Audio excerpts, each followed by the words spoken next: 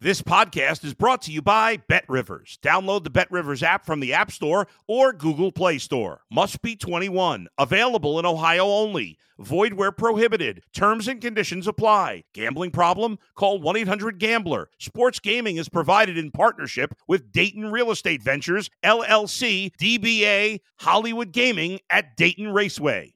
If you're a tennis fan, you'll love Betting Weekly Game Bet Match on the BetRivers Network. Whether you're a bettor or just love tennis, you'll enjoy the in-depth analysis each week of the tennis calendar. Subscribe to Game Bet Match today from your favorite podcast provider. It's the Mike Francesa Podcast on the BetRivers Network. This is not a regular player. This is not a pretty good quarterback. This is an all-time great. Is he a strange bird off the field? He's a little nuts, I think. Okay? That's his deal. Is he really weird? Yeah. You don't have to hang out with him. You just have to put on your Jet jersey, go to the stadium, and watch him do his thing, which is move the Jets down the field and into the end zone, which is something you have not had in years. Subscribe to the Mike Francesa Podcast on Apple, Spotify, or wherever you get your podcast. It's the Mike Missanelli Podcast on the BetRivers Network. Good afternoon, everybody. Welcome to the Mike Missanelli Podcast for a Tuesday, June 13th. This is podcast episode number 88. It is brought to us by the great people at BetRivers, where I utilized the BetRivers app last night. Let me see what happened last night. Yes, it was the Denver Nuggets winning the NBA championship, which I bet several weeks ago at a very good price on BetRivers. You got to get ahead of the game on these apps. I took the Nuggets and a quick little hundo on the Nuggets. Nothing crazy, but solid. And it was a win on the BetRivers app. So download the BetRivers app where you can make a lot of money if you know the game. Today we'll have a special guest. Scott Lauber covers the Phillies with the Philadelphia Inquirer. Will be our special guest today. So let's proceed by talking about the Phillies. Now, they had been hot before last night. They won 7 of 8 as they went into Arizona. The surprising Diamondbacks, a playoff team, a division winner as we speak right now. Phillies lose a tough one last night. Tough L, 9-8. JT Realmuto hit for the cycle last night, which is admirable. And Cody Clemens, a lot of people thought he had a 2-run homer to put the Phils up in the 9th. Replay says it was foul.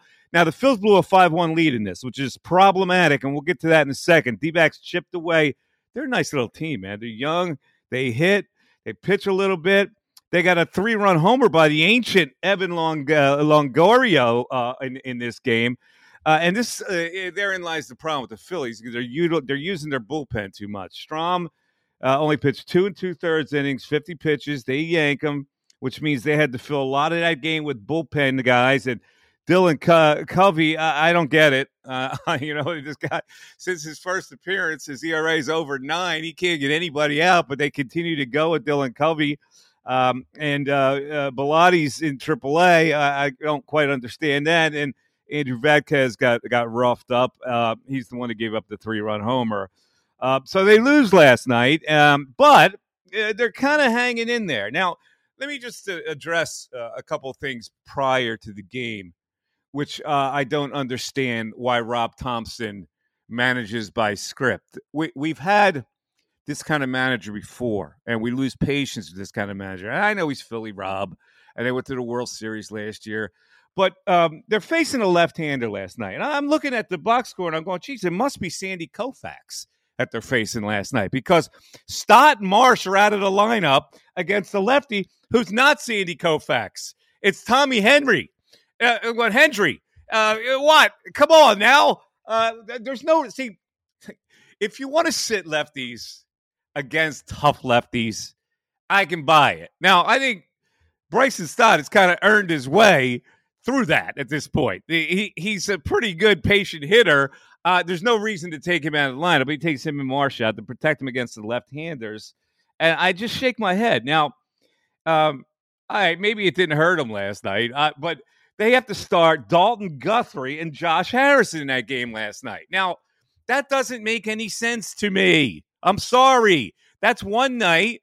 It's not Sandy Koufax. You take the chance on playing lefty versus lefty. but they still went out to a 5-1 lead. So let's look at the real culprit, and it was the bullpen. Now, the bullpen is starting to be shaky. The ERA is close to 6 now over the last several weeks because they've had to utilize them a lot because their starting pitching is not giving them enough. Now, Taijuan Walker has been good. Ranger Suarez has been good. So, like in this winning streak, the starting pitching hasn't hurt him, but it's a cumulative effect where they've had to use this bullpen a lot this year, and it may be catching up with them. So hopefully this fifth starter quandary that they have, and last night was the fifth starter game, and he lasted 2 2/3, and that stretches your bullpen. So let's look and see where they are at this point. They're third in the NL East. They're 8 and back of the Braves. Now, forget the Braves, okay?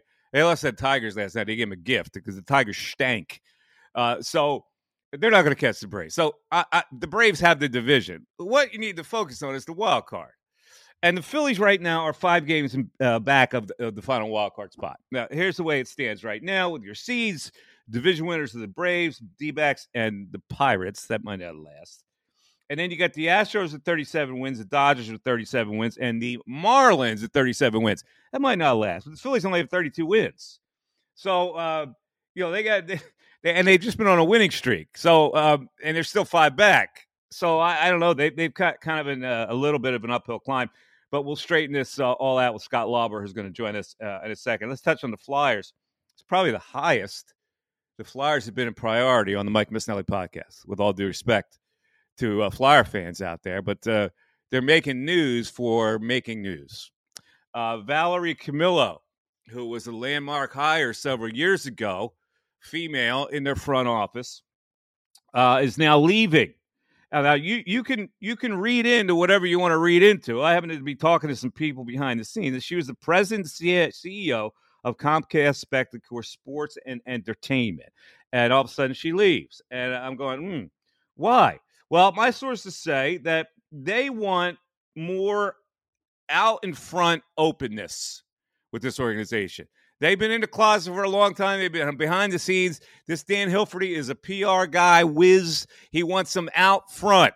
She was kind of not that type of personality. So they managed to hire, restructure it, and they hired another woman, Blair Listino, is now Chief Administrative and Financial Officer. In other words, she's tucked away in the office as the boys run the show. Hilferty's at the head. And then you got Keith Jones, and you got Briere, and you got Tortorella. So there's your 4 that are out front with this franchise running the show. Your guess is as good as mine as to whether they're making progress. They seem to want to change the landscape of this. I don't know where they want to change the landscape to in the front office. But also they want to move some players out of here and start fresh, and they want to regenerate with draft picks and all that stuff. And so the big news of the day, there was a day when the big news of the day was when they're going to trade Eric Lindros. The big news of the day for the Flyers is now Scott Lauber. Oh, my God, don't lose Lawrence. Don't lose Lawrence. What are you doing trading Lawrence? Listen, Scott Lauber is an example of every Flyer that plays for this team now. In other words, he's an okay player. There's nothing special about him. He's not going to make the difference in you winning or not. And he's coveted. God bless the league if they're going to covet Scott Lauber. He's one of the guys that should go. The other guy to talk about is Konecny, who's got a little bit of a talent, but he's a little bit of a punk. So they're determined to move a lot of dudes out of here and trust their fan base that they're going to put up with 3 more years of just wait to see what we build into. So we'll see what happens with that. But Scott Lauber in demand is the big news story personnel-wise, and I'm just overwhelmed. All right, let's move on to the Sixers. All right, the Sixers, again, we're in a dead period with the Sixers on the heels of the NBA championship last night. We'll get to that in a second. First of all, I want to give a shout-out to my buddy Rich Hoffman. He covered the Sixers for The Athletic. The Athletic, of course, is that subscription-based kind of a national type of website information. This is where we're going now. Newspapers will be replaced by entities like The Athletic, where you get your news. Of course, our great friend Jason Stark is a big hitter with The Athletic. A lot of experienced journalists found a home at The Athletic, and now they are cutting back. They drilled 20 reporters yesterday, And Rich Hoffman, unfortunately, was one of them. And for some reason, they're cutting down on their NBA beat writers in cities, and they want to go more regional, which is not the model they had when they started. They wanted to go specific. They wanted to get a beat writer in every city. And now, with the financial landscape and the media, they're clipping people. So he was one of the casualties, and Rich was a good guy. He was a great writer, and he covered the Sixers very well, and they're going to really miss him.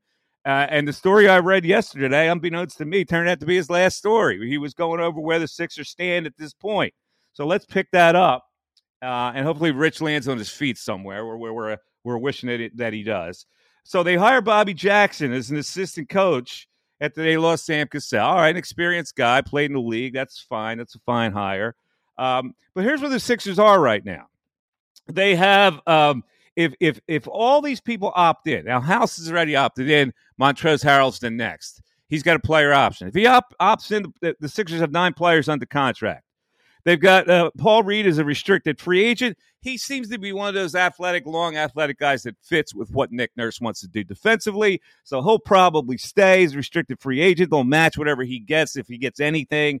And then for some reason, George Niang is like in the fold to come back. I don't get that at all with the way Nick Nurse wants to play. So we'll have to wait on Niang. So whether he's back, hopefully, if he is back, George, there's a new invention. It's called a gym, and in the gym, Darren, correct me if I'm wrong. They have weights in the gym. They have weight machines. They have barbells. They have dumbbells. They have bench pressing. They have stuff like that. Do they have that in gyms that contain that? They do, Mike. They do all of those things. Somebody could lead him there and get those flabby arms a little toned. So he could be more of a viable a player for the Sixers. Okay, I know. That's sarcastic. That's nasty. I get it. Come on, man. I look at the NBA, and I see all these sinewy dudes. They're all strong and athletic and muscular, and he goes out there looking like the doughboy. Come on, George. Let's get a little tighter, my man. All right. So Harden, still up in the air. The max contract he can get is 4 years, $200 million. Sixers aren't going to pay him that. Would Houston pay him? If Houston doesn't pay him that, he's got a chance to get back. The word is he's torn between going to Houston or staying with Embiid and try to make another run. I don't know what's in his mind. I'm getting the impression that Houston doesn't want to pay him that kind of money either. So in that case, maybe the Sixers can get him at a more reasonable contract than 4 years, $200 million. I have to ask you about this. This is something I was trying to bounce off you over the weekend.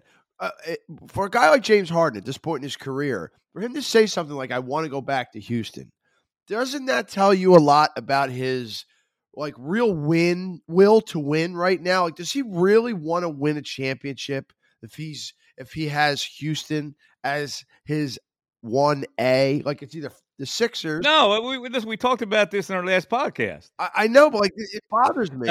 Didn't he show you enough in Game 7 that he didn't have a will to win? Oh, you're right. Isn't that enough to convince you? No, it absolutely was. But for him to come out like this publicly and say, I think I'd like to go to Houston, like that's a bad look. It's not shocking. It's not. You think he cares about bad looks? It's a bad look when he's raining dollar bills in a strip club. That's a bad look. It's a bad look when he shows up 30 pounds overweight. So why would the Sixers even want him back? And I know the history with Daryl Morey. Because they need production. That's why teams that need production get desperate for production. So unless there's a replacement, they'll take him back because they can't replace 10 assists, 20 points a game. But the will to win, I mean, please, that's not even consideration for me. He showed me what the will to win was when he played 3 games in a 7-game series. He doesn't give a damn, and that bothers me. I don't want him anywhere near the city anymore. All right. In any event, that's what the situation is with James Harden. The Sixers, by the way, in case you're the draft is coming up, right? In case you're wondering about the draft, guess what? The Sixers get no help in the draft. They gave up the first-round draft pick to get Harden with the Ben Simmons trade, and they were punished for their second-round pick for the tampering to sign P.J. Tucker and Daniel House. So no draft picks this year, folks. So sit out the draft, make dinner plans with the spouse, do something. You don't have to sit there and watch the draft. All right, so the Denver Nuggets, the NBA champs, best team in the league. I said it for a really long time, and Darren, you'll back me up on this. I said Denver wins in 5. Miami can't score. They can't score against a good team that plays good defense like that with two dynamic players in Jokic and Murray and a great supporting cast that knows their role. And listen, if you took the Heat with 9, it was a good bet because the Heat were going to play tough. And Jimmy Butler showed up at the end. He didn't show up for 3/4, showed up at the end. There was a play in that game last night. I'm looking at the game and I'm going, okay, here's what I know about the NBA. The NBA officials are talked to by the league. And this was told to me by an NBA official. In a series, they go, hey, it's 3-1. You might want to watch Jokic a little bit. He's getting away with some stuff. Our video says he's getting away with something. You might want to look at that a little closer, which is a suggestion that you got to call some fouls on the Denver Nuggets. So what happens early in the game? 2 quick ones on Murray and also Jokic. And also then Aaron Gordon gets down 2-3 fouls. So I knew what was up. Now, we get to the end of the game, and I never blame officials. Believe me, I don't blame them, but I know what the landscape is in an NBA series and what the league would like officials to do to extend a series beyond 5 games. There was a play at the end where Jimmy Butler launches from the corner, kicks out, and kicks Aaron Gordon right in the testicles. Now, that's a foul. They are kicking. They are supposed to clamp down on these kick forwards that create contact, and they've been calling that on the shooter. I'm watching the play 7 times on replay. There's not even a question that that's Jimmy Butler's foul. Aaron Gordon just standing there. He didn't go forward or impede him in any way. They call a 3-shot foul. He goes to the line. He makes 3. Now, Denver survives it. But, Darren, I know you saw that, right? Yeah. Yes, I did see that. It was obvious to me, too. The first thing I thought was he didn't touch him. Well, how are you calling that a foul? And then you see, obviously, the blatant kick out. Yeah, it's something they've been calling all year. Yes. All right, so let's get to next year. Since we talked about the Sixers, now the NBA Denver Nuggets. First of all, let's play Battle of the Broadcasters here.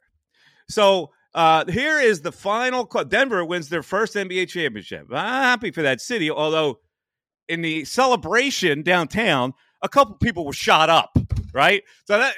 in Philadelphia, we're terrible. They're wielding weapons in a celebration, and people are getting snipped in Denver, like of all places.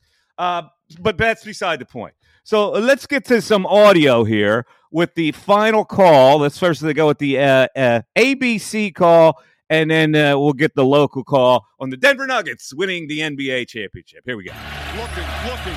Finds Strus back to Larry. There it is, 3-pointer. Won't go. Rebound call by Pope. They're not going to foul. The Heat will let it play out. It's over. At last, the long wait is over. After 47 years, the Denver Nuggets can finally call themselves NBA champions.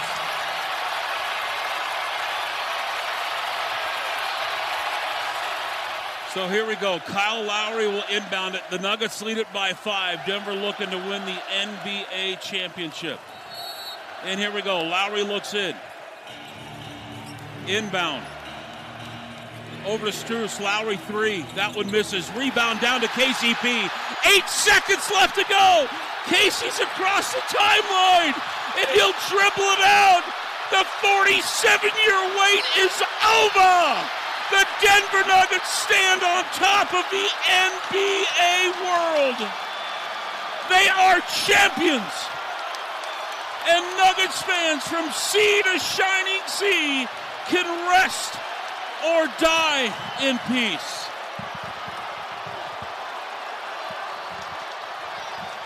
Oh my God. I can't believe they did it. Cause for 2 seconds, take your headsets off and just listen to this crowd. All right, so let's look at next year, and the odds have already been posted for next year's NBA championship. I'm going to play a little game with you, Darren. The Denver Nuggets are the favorite to win the NBA title next year at plus 500. That's not a bad bet. You throw 100 on them right now, 500. Who is second? Oh, geez. I got to think the way Vegas thinks, so I'm going to say Golden State. Incorrect. That would be the Celtics at plus 550. Who is third? Golden State. That is incorrect. It would be the Bucks at plus 600. Okay. Well, you're showing yourself to be Mr. NBA here. Who's fourth? Fourth. Golden State. No, it's the Suns at plus 850. Really? Then it's the Warriors, Lakers, and Mavs at plus 1,200, which means the Sixers are behind 1, 2, 3, 4, 5, 6, 7. They're eighth. And they are tied with the Clippers at plus 1,400. And I guess when this James Harden thing unwinds and he stays with the Sixers, maybe they move up. And that's followed by the Grizzlies Heat at plus 2,000. So those are your odds for next year's NBA championship. All right, let's touch on the Eagles finally. Yeah, no news coming out of the Eagles. OTAs were last week. No minicamp is scheduled. So next time we'll see the Eagles, we won't see them until training camp, July 25th. That's a lot of days to melt away. It's not thinking about the Eagles. So who looked good? Listen, it's OTA, so I don't put much stock in this, but I'll play along. Christian Ellis, the linebacker, they said looked good. Maybe he's got a chance to start. Nolan Smith, rookie, looked good at defensive end. And Quez Watkins is showing a little bit of something because they told him, Quez, you're in danger of not being on this team unless you come back with a vengeance, unless you come back a little bulked up, unless you come back with a little more energy. So Quez Watkins looked pretty good. All right, there you go. That's our current for today. It's the Mike Missanelli podcast on the Bet Rivers Network. All right, ladies and gentlemen, our next guest on the Mike Missanelli podcast, and he's been a great guest before on the podcast talking to Philly baseball, the man who covers the Phillies for the Philadelphia Inquirer, Scott Lauber, joins us. Hello, Scott. Hey, Mike. How are you? Doing good. Thanks for coming on. We appreciate it. I know you're on your way out to Oakland tomorrow to cover that big series with the Phils in Oakland. And let me just tell you that not that you don't know this, but when you're in the press box and you yell down to one of your buddies, the press box, that's going to be heard throughout the stadium, right? You know that. Yeah, I'm really curious to see the whole environment, the whole atmosphere there, because the ownership is on record. They want to move the team. I mean, they want to go to Vegas. They've got one foot out the door, and it's just a matter of finalizing, getting everything in order for them to leave. And so I'm curious what sort of mood the crowds are in. I know they won't be large crowds. I wonder whether there'll be people outside. That team is terrible to boot. Like they might be the worst team ever, worse than the 62 Mets. So, I'll ask you right now. I mean, because I can't. Can you name 5 guys on that team? No, I actually can't. And what's interesting about this whole thing is obviously Major League Baseball wants them out of there too. The commissioner wants them out of there, so it's probably going to be difficult for them to stay. Although with the local team leaving town, there's always something that pulls them back at the last second. So we'll see what happens. Let's talk about our Phils. They lose a tough one yesterday. They made blow a lead, and then their pitching lets them down. The middle relief pitching again. Listen, I'm not in a mood to criticize, and they won 7 of the last 9, and they started to get on a pretty good run there. So where are they right now in your mind? Well, I mean, you're right. They've won 7 of the last 9. They had a really nice weekend at home against the Dodgers that made everybody feel a whole lot better about things. But the schedule does not soften here. The Diamondbacks are a very good team. They are a young team. They're playing very confidently right now. They do things on the bases. They win games when they're behind, as we saw them do yesterday. So this is another tough series. And then after that Oakland series, where really anything less than a sweep, even on the road, would be pretty inexcusable, they come home for a week, and it's Braves and Mets. And I know the Mets have struggled, but the Mets are the Mets, and they give the Phillies fits, as we know. So it's going to be a difficult week ahead after this. I think it's better, right? I think if we were talking a week ago, certainly 2 weeks ago, our tone about the Phillies would be a whole lot different than it is now. But there are still issues. And, yesterday and the way that game went last night, it raises the issue that won't go away, which is the issue of the 5th starter. And it isn't so much that they don't have one or that they have to bullpen it every 5th day. A lot of teams have problems in the 5th starter spot. It's what happens if something happens to the top 4? Like, what happens if one of those guys goes down? They are thin in the rotation, have been all year, and I don't know. I mean, we can get into the trade deadline, which is still a month and a half away, but I don't know that there's going to be a whole lot of help out there for them to get. So for me, this little run that they're on, it all goes back to starting pitching. Walker's had 2 good ones in a row. Suarez has had 3 good ones in a row. Nola's had more good than bad. Wheeler has certainly had more good than bad. So if you get those 4 guys rolling and keep them healthy, Phillies are going to be okay. They started to hit a little bit, and Castellanos having an all-star year. I mean, it's kind of like an understated all-star year. I'm hearing a lot about him nationally. Does he get a slot this year, you think? I think so. I do. I mean, I think he's their closest thing to a slam dunk all-star that they have. I wrote about this a little bit last week and kind of looked into some of the candidacies of some of their players, and I think you could see a path for Harper. He's in the top 2 right now in the voting for NLDHs. If he stays there, that would send him to that final vote, so he could still get voted in. I think he could still get picked. Automatically you start to think about catchers and like how many good catchers are there and where does Real Muto fit in that. But to me, Murphy in Atlanta is having an all-star year. The kid in Colorado, Diaz, is having an all-star year. That's 2 right there that are ahead of JT in my mind. I think Castellanos is the closest thing they have to an automatic, and he's not doing so great in the fan voting right now. I don't think it's going to matter. I think he gets picked. His numbers are really good across the board, and they stack up with most outfielders out there. So, yeah, I think you're right. I think an understated all-star year is the right way to put it. He's been really good. He's been really consistent, and you wonder, where would they be without him? If with the way Turner struggled for 2 months and the way JT struggled for 2 months and the way Schwarber has struggled without Harper for 30 games, Castellanos has been really, really important to that offense. Talking to Scott Lauber, covers the Phillies for the Philadelphia Inquirer. I'm so used to bitching and moaning in my sports talk radio career, and there's not a lot to bitch and moan about except when I watch Dylan Covey go out there and I start bitching and moaning. But it's like one of these. I think that they have worn down their bullpen, which is pretty good bullpen. And I think they're starting to wear it a little bit. These guys are coming in. The ERA has gone from decent to not so decent. Is this the symptom that's going on now with those relief pitchers? A little bit, and I think it's a little bit of the wear of a bullpen day every 5th day. Right now Strahm has to go out there and give you multiple innings every 5th day, whether it's 2 or 3. Occasionally 3 and change, and that means he's unavailable for a few days after that start. That kind of hamstrings the bullpen. Dylan Covey, right? Like, if we're going to bitch and moan about him, he's the last guy on the roster, and you say to yourself, well, isn't there anybody better that you could fill that roster spot with? You think about the Dodgers, right? The Dodgers have issues with their rotation. Urias got hurt. Buehler's been out all year. Somebody else is hurt. I'm drawing a blank right now.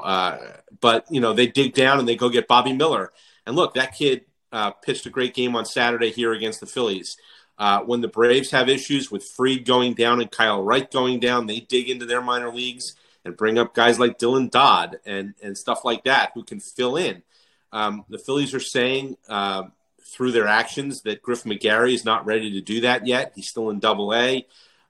They're saying through their actions that they don't have the confidence in Christopher Sanchez to come be even a bulk guy in a bullpen game. So that's why I'm saying, like, if we're going to pick about something, or if there's something, I should say this, if there's something to feel uneasy about in this run of 7 out of 9, it's their pitching depth and their hope that they've got to keep the top 4 healthy and maybe pick up somebody at the deadline. I don't know where that's going to come from. Scott, tell me about the dynamic of covering Rob Thompson, because another thing that irritates me is that he sometimes manages by rote. It didn't make any sense to me last night that he's got to put Dalton Guthrie in there just because he's a right-handed hitter, and he does not have Stott in the lineup, and he does not have Marsh in the lineup against Tommy Henry. Now, I get it if it's Randy Johnson or somebody, but like, why does he do that? And it's almost like I don't know. He says something and he gets away with it as a manager. Like, I'm used to like these back and forth. But like, why would you do something like that? And then, but he just goes, first game of a series against a pretty good team. I did not expect that last night. Did you? No, it was a criticism of mine early in the year. I thought early in the year he went away from Marsh against lefties too much. Same with Stott, a little bit less to a less degree than with Marsh. That was a big criticism I had early in the year. I'll say this. He has at least been relatively consistent with it. I mean, look, I think, and I'm not in Arizona, but I think his explanation last night was probably something to the effect of, Henry's a lefty. They're in a run of righties right now. I think they face righties for the rest of this series against the Diamondbacks. I don't know what they have coming up against the A's. It almost doesn't matter, left or right against Oakland. But if you're going to give Stott and Marsh a day, it's probably against the one lefty you're facing in a run of about, 5 or 6 days otherwise of righties. So I'm guessing that was the explanation there. But I'm with you. I do think that he's a little bit too wedded to the whole righty-lefty thing sometimes. I think when Cody Clemens is playing well, you run him out there more often. Don't worry about if it's right or left. Got to find out at some point if he can hit left-handed pitching. So, there is a little bit of that. He's not alone. I think that's managing in today's day and age. I think most managers do that, and they explain it away that way. And probably one of the reasons why we don't have the same back and forth is that it's the way of the world these days in baseball. It's fairly common that this is what they do, unless you're a proven guy. And to that, I always say, well, what does a guy like Brandon Marsh have to do to prove that he can play every day against right and left? If you're not going to play him against Tommy Henry, right? Like you said, if it's Randy Johnson, if it's Clayton Kershaw, that's one thing. But it's Tommy Henry. It's a pretty middle-of-the-road lefty. And if you're not going to play him against that guy, how's he ever going to prove to you that he can hit lefties? So I do tend to agree with you on that. And besides, they're 24 years old. Do they really need to be rested in the first game of a series at 24? They have puppy legs, for crying out loud. Yeah, tell Trey Turner, right? He never takes a day off, or Kessler takes a day off. Exactly. I love Stott. He runs probably the least of anybody on the field at second base. He's fine. Marsh, I could see, covers some ground. All right. In any event. So they're 5 back of a wild card spot, and I guess when you look at it, the weak link is the Marlins, who are in that 6th spot right now. I mean, they're still in a good spot to get a wild card, right? Even though they're 5 back, and then that one they trail the Marlins. I mean, the Astros and Dodgers are another story, but that other spot is pretty gettable, I'm thinking. Yeah, no doubt. And I've been thinking about the trade deadline a lot because it's coming here in a month and a half. And if it's a dud, and I've talked to some people who think that it might be a dud, blame the Phillies, right? Because the Phillies got in last year as the last seed in the National League, and with 87 wins, clinched the second to last day of the season, or third to the last day of the season, and wound up going to the World Series. So you have a lot of teams right now that are hovering around that last wild card spot who think they can be the Phillies from last year. They think if we can only get in, if we can just get in, we can make a run. And they don't want to give up. Like in past years when you didn't have that third wild card, you'd have a lot of teams that would, in the middle of June, be thinking about selling already. They might not sell at all. So, yeah, they're in a really good position. It might be a dud of a trade deadline. I think teams that are deep are going to be the teams that survive the summer a little bit and are in the best shape coming out of that. But yeah, I think that they're in good shape. I'm rooting for the Marlins. I'm rooting for the Diamondbacks to keep this up. I think the more good teams there are in the National League, the better. The National League does not have enough good teams. And teams like the Mets, the Padres, the Phillies shouldn't be sitting there at, a couple of games under 500 in the middle of June thinking we're in good shape, because who's going to knock them off, right? So if the Marlins keep playing well, if the Diamondbacks keep playing well, if the Giants keep playing well, it's going to be a much more interesting National League.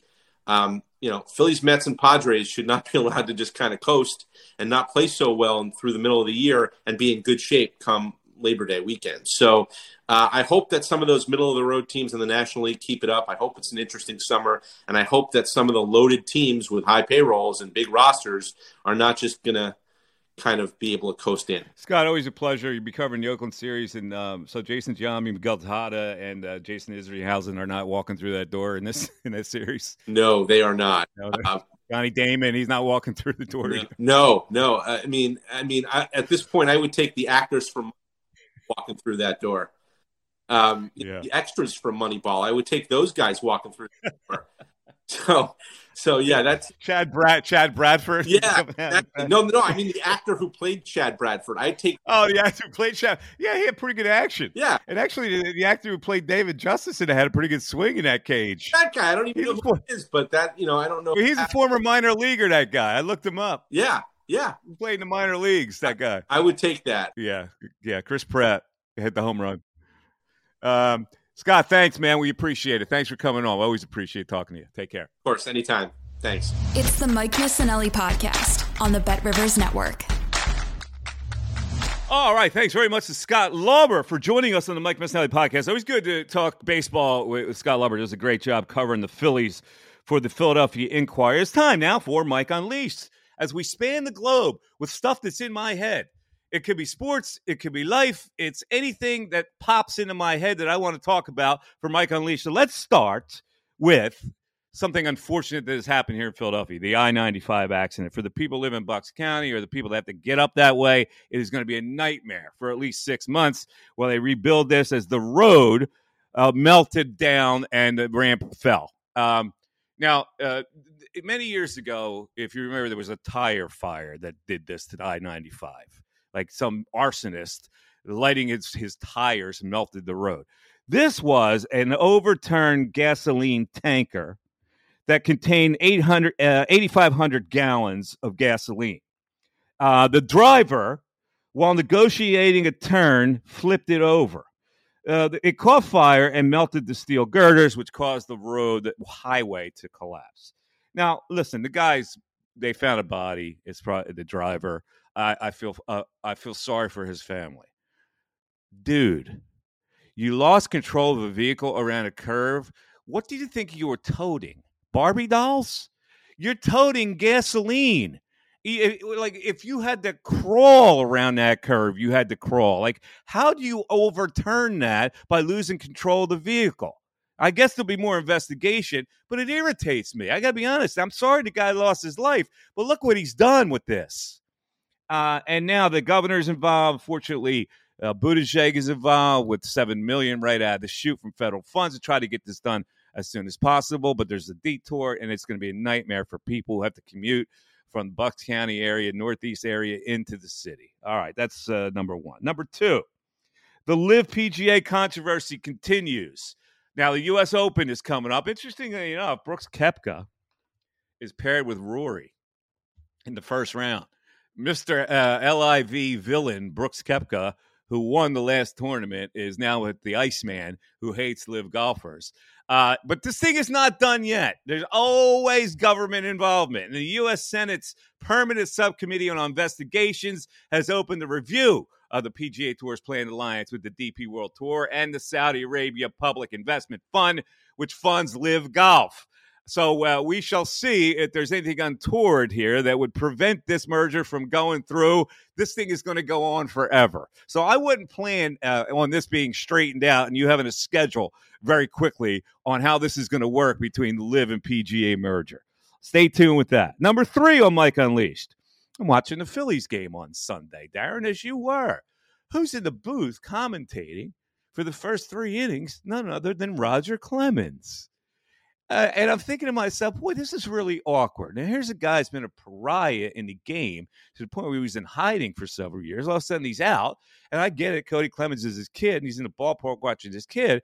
But isn't it awkward for the broadcasters to have him in there and pretend that nothing happened? Your thoughts on this, Darren? I think as a broadcaster, you have to be professional in that situation, and you have to keep the topic of conversation on his kid. And you can't waver from that. He's there.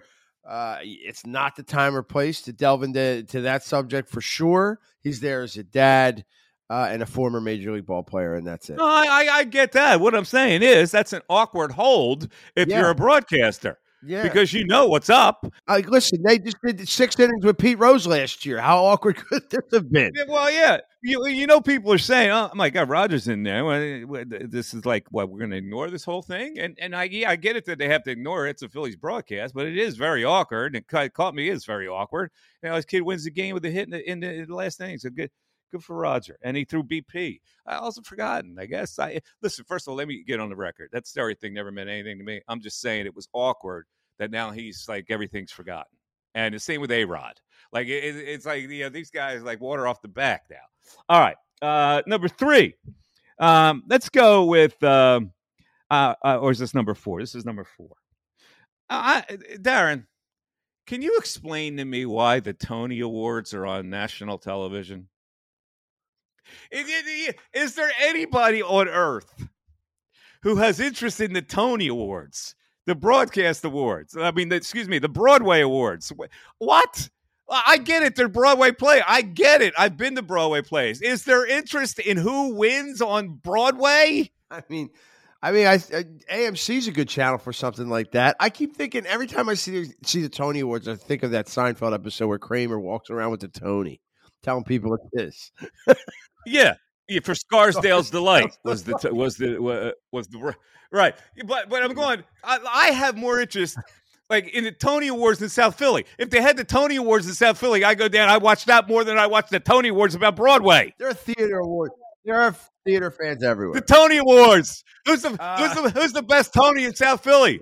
Now people are going, well, Mike, man, that's too ethnic. Yeah, I know. Prejudice against Italians in this day and age. I get it, but come on with the Tony Awards. All right, number 5.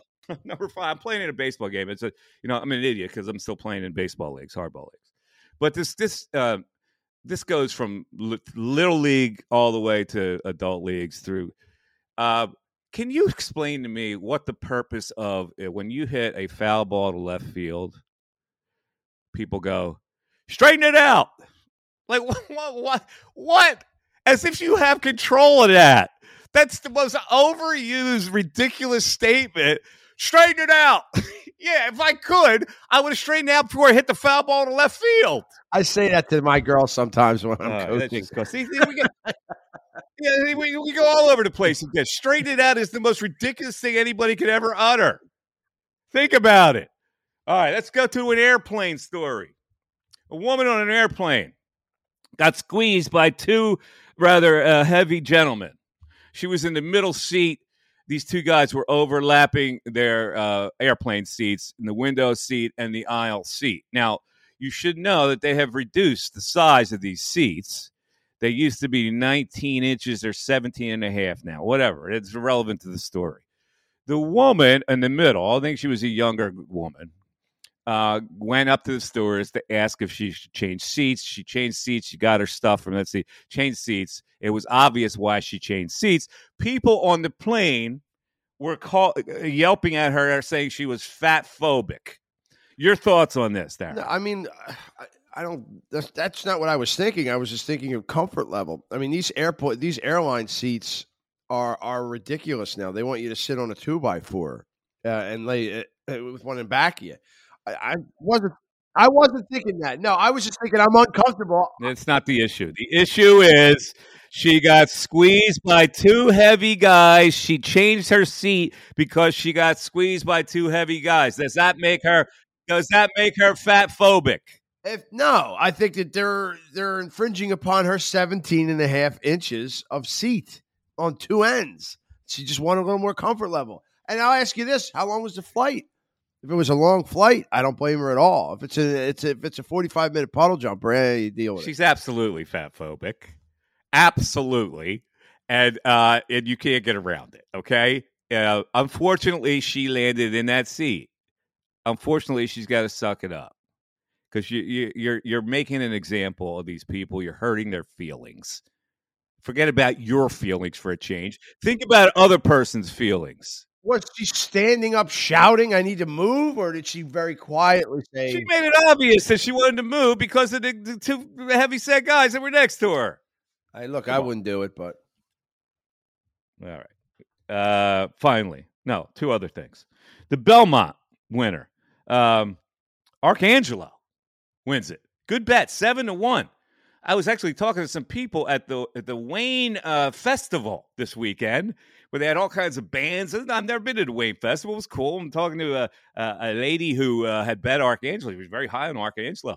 And I look at it and go, that's a good bet. I was reading about it. So it wins. But the story is, first female trainer ever to win a Triple Crown race, and her name is Jenna Antonucci, and they call her around the racetrack Nooch. I love that. So congratulations to Jenna Antonucci and Arcangelo for winning the Belmont. Finally, the College World Series is set. Stanford gets in on a bloop hit that the center fielder for Texas couldn't pick up, lost in the twilight, and Stanford moves on. But the story earlier in that regional, where a Stanford pitcher threw out 167 pitches in a complete game. 156 pitch complete game. 156 in a complete game. That is outrageous yeah. That they would make a kid throw 156 pitches to complete his game. It's that manager should be sanctioned or for whatever. And people are going, oh, Mike, yeah, that's the way it used to be. That should be. You know what you do to these young kids? These are young arms. You burn their arms out, and you ruin their pro prospects by that. That's what you do. There's no reason in the world that you would have to do that for a complete game. Was 8-3. You don't have other pitchers that can come in. You're Stanford. You recruit on a national level. It's foolish, and it's annoying. Yeah, I agree. It was disgusting. All right. By the way, did you see that kid for Tennessee in the same tournament? The kid for Tennessee, I had his name written down. He hit a 479-foot bomb. That's awesome for a kid that's at that age. It's also with a metal bat. Oh, come on. What are you talking about, dude? If those college pitchers the facts get in the way of a good story. Are throwing 93, 94, 95. And you hit with a metal bat. It's not that big of a deal to hit it that far. Don't let the facts get in the way of a good story, Mike. Come on. I'm not getting facts. I'm telling you as a baseball player, that metal bat makes a hell of a lot of difference. I like seeing that. Let's close it down. Bet Rivers sponsors the podcast. I love them. Download that app. Now you get some baseball going. I don't know. It's hard to bet baseball. But if you bet baseball, tell me how to do it, because I would love to do it right along with you. I can't figure it out. So much depends on a starting pitcher and whatever. You can get me on Twitter, MikeMiss25. You can look at my website, which is MikeMiss.com, where I have a weekly blog. And we're going to start in this weekly blog on my website a concept that we used to do in the radio called Sound Off. So we're going to ask you on this weekly blog to email me something just like it was a call on Sound Off. I will absolutely read it on the blog, and the best Sound Off / email that I get, you're going to get, we're going to be giving away some great swag. Mike Missanelli podcast hats, Mike Missanelli podcast t-shirts, golf shirts, quarter zips. Also, some great swag is coming your way for the Mike Missanelli podcast, but you have to do it in conjunction with my website, MikeMiss.com, and in conjunction with the concept that we're going to start called Sound Off, but it'll be in email form. All right? How about that, Darren? Are you excited? I'm so excited that I'm on my way over to your house this afternoon to pick up my swag. Oh, awesome. Tremendous. Also, don't forget about my friends at Natural Lawn. Oh, my lawn's looking, especially after that rain last night, my lawn's going, it's raising its hands in glee. It's standing straight up my lawn today. And that's because of the Natural Lawn concept with all organic lawn care and my anti-mosquito applications where you can go out in the backyard and not worry about mosquitoes during the summer. Natural Lawn. Just go to naturallawn.com. That's NATURALAWN.com. There's only one L. It's Natural Lawn. See how they blended the one L? So naturallawn.com, and you can get a free quote for your particular situation. Have we done everything that we can do today, Darren? We've said it all today, Mike. We'll be back later in the week with some more Phillies and Sixers stuff. I know that. All right. Sounds good. Thanks for listening, everybody. Tell your friends and neighbors to get the Bet Rivers Mike Missanelli podcast for free. You just go. People ask me all the time, how do I get it? These are people that are not podcast savvy. You can get it on any podcast network, Apple, iTunes, Amazon, Google, Spotify. But here's the easiest way to do it. You go to Google. You put in Mike Missanelli podcast. Boom, it'll come up. It'll flash right up. You hit on it. Then you subscribe, and it'll come to you every week. Thanks for listening, everybody. Have a great rest of the day. We'll talk to you Thursday. It's the Mike Missanelli podcast on the Bet Rivers Network.